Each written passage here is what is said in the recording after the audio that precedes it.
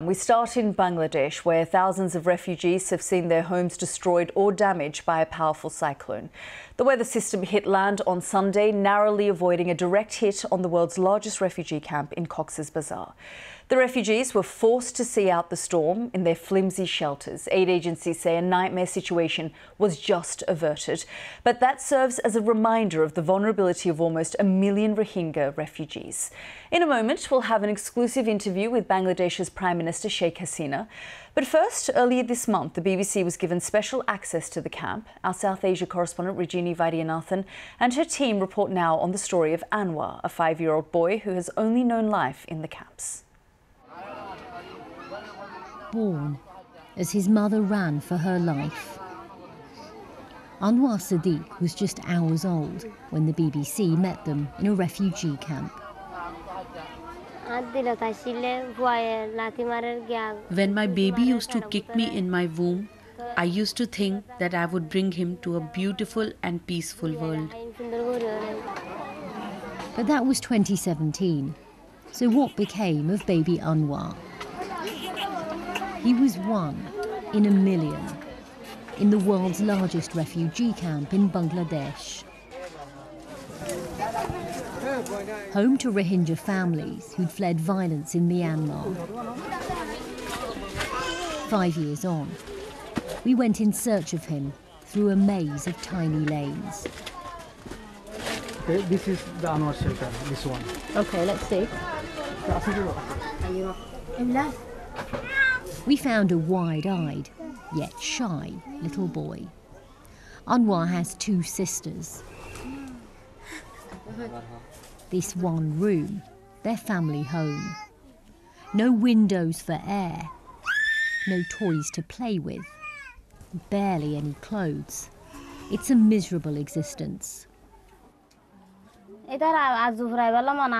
want him to live like other children. I want him to be educated, have clean clothes, and eat proper food. But I can't because I don't have anything. Anwar's is a fragile existence. Living in squalor, he's sick all the time. In March, he nearly died of pneumonia. Not too far from where Anwar lives. There's very little space to move here, with row after row of bamboo shelter crammed into this space.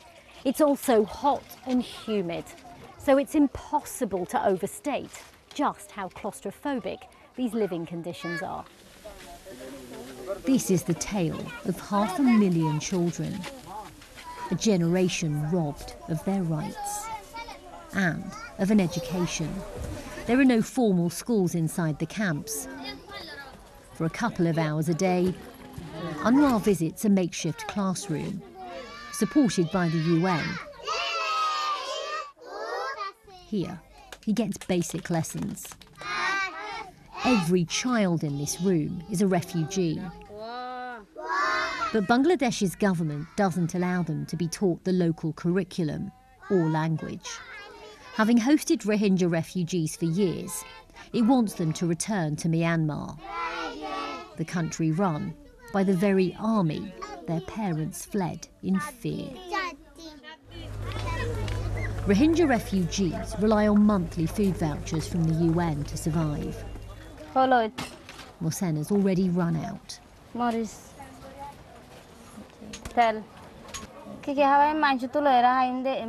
can I feed them? I don't have anything. I'll have to borrow from others. So that's all the rice? From next month, the money she gets is being cut again. She'll have to feed her family on just £6 each. The world promised it wouldn't forget babies like Anwar when this crisis began. But as he's grown, the help these children are getting has fallen. Anwar's future was never going to be easy. But does it have to be this hard? Rajini Vaidyanathan, BBC News, Kutupalong refugee camp in Bangladesh.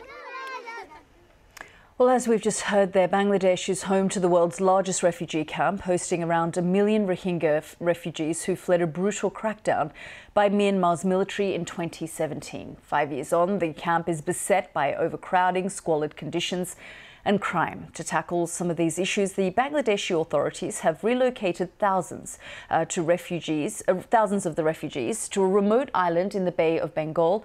But the move has been criticised by the UN and rights groups on grounds of safety. Well, last week I sat down with Bangladesh's Prime Minister Sheikh Hasina and asked her about these concerns. Have a listen. Internationally, they praised you for bringing 1 million in a time of desperate need. The international community praised Bangladesh, they praised you for bringing these people here. What's happened 5 years on is that there's overcrowding, there's arson, there's violence. There have been attempts to move them to another island, but there's concern around the flooding in that island and that some Rohingya have attempted to flee and I'm very sorry. Have you been there? Have you seen the island? How we developed that island for them? Those who are living, how they are living, and those who are now going to that island, they are living in a better way. Because we made arrangement for 100,000 family. The house, cyclone shelter, everything is there. Who told you that it is flooding? All are false. Those who didn't went there, they can say, but there is... So that island is not flood prone? No, of course, it is flood proof. There is all embankment we build up. People are living there, even children are getting at least for school or healthcare, or even actually their livelihood is better than this camp. It's a camp place, and that area, actually it was totally destroyed, all the plant and everything. It was a deep forest but totally gone, and now they are fighting with each other. They are indulged in drug trafficking or human trafficking. So we wanted that either international community, before bring this allegation, they should make sure that they should go back to their own country. Yes, and they should live a better life. You mean go back to Myanmar? Myanmar, yeah, of course. It is they should go back their own country. Do you think though is it safe for them to go there? Even the UN is saying it's not safe. UN and listen, UN and other organizations, they should take care of it. That yes, in their own country they are safe. It is their duty to do it, not ours. When they suffered, we brought them to allow them to come to our country. We made all the arrangement for them. 40,000 women were pregnant. We have to establish a field hospital, and we make sure that they get all the treatment, their food, everything. At the beginning, nobody come forward. It is Bangladesh people from our country. They came forward and they supported them. And in the island, that island is totally safe, and those who are living there, they are living in a better way. What about these repatriations back to Myanmar? The UN says that no one should be forced to return. We are hearing reports, the BBC, that a group of about 20 Rohingya were sent back to go and look at a facility to see if they could live there. Yes. And they have said that there were also junta leaders brought to the Cox's Bazar. Yes. There was military junta from Myanmar who came to Cox's Bazar. Yes. They talked to them. To talk to them. Yeah. They've told human rights groups that they were lied to and deceived into meeting with these military junta by Bangladeshi authorities. No, I think, I don't know why they said they voluntarily they went there, because their representative came, they talked to them, voluntarily they went there to see. Nobody tell lies, why we should tell lie? And tell me one thing, how long one country can bear this burden of 10 million, 1 million people, and day by day it is increasing. How long we can bear this burden? They should go back to their own country. And yes, voluntarily they went there to see the condition. We didn't force them. How are you going to deal with this? Well, we are asking the international community, like this Human Rights Commission and UNO and other international organizations, they should make room for these people to go back to their own country. It is their duty. They cannot put this burden forever on us. Already it is overpopulated country, and our common people, our local people, they are suffering. Do you feel supported by the international community on this matter? Yes, they are supporting us, but they couldn't make anything positive. That is the, unfortunate thing that, yes, they are, when we discuss with them, they support, yes, they should go back and this and that.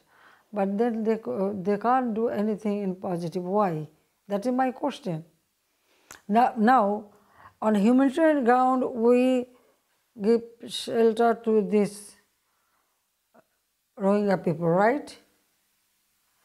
It is for humanitarian ground, right? Yes. Now tell me one thing. When we give shelter such a big community, big group, then how this international community blame us that we are violating human rights in our country? When we can give shelter to other people from other country, then why we should violate human rights of our own country? So all the allegation is totally fabricated. I don't know why they are doing it. That is my question also. Why this allegation to Bangladesh time and again?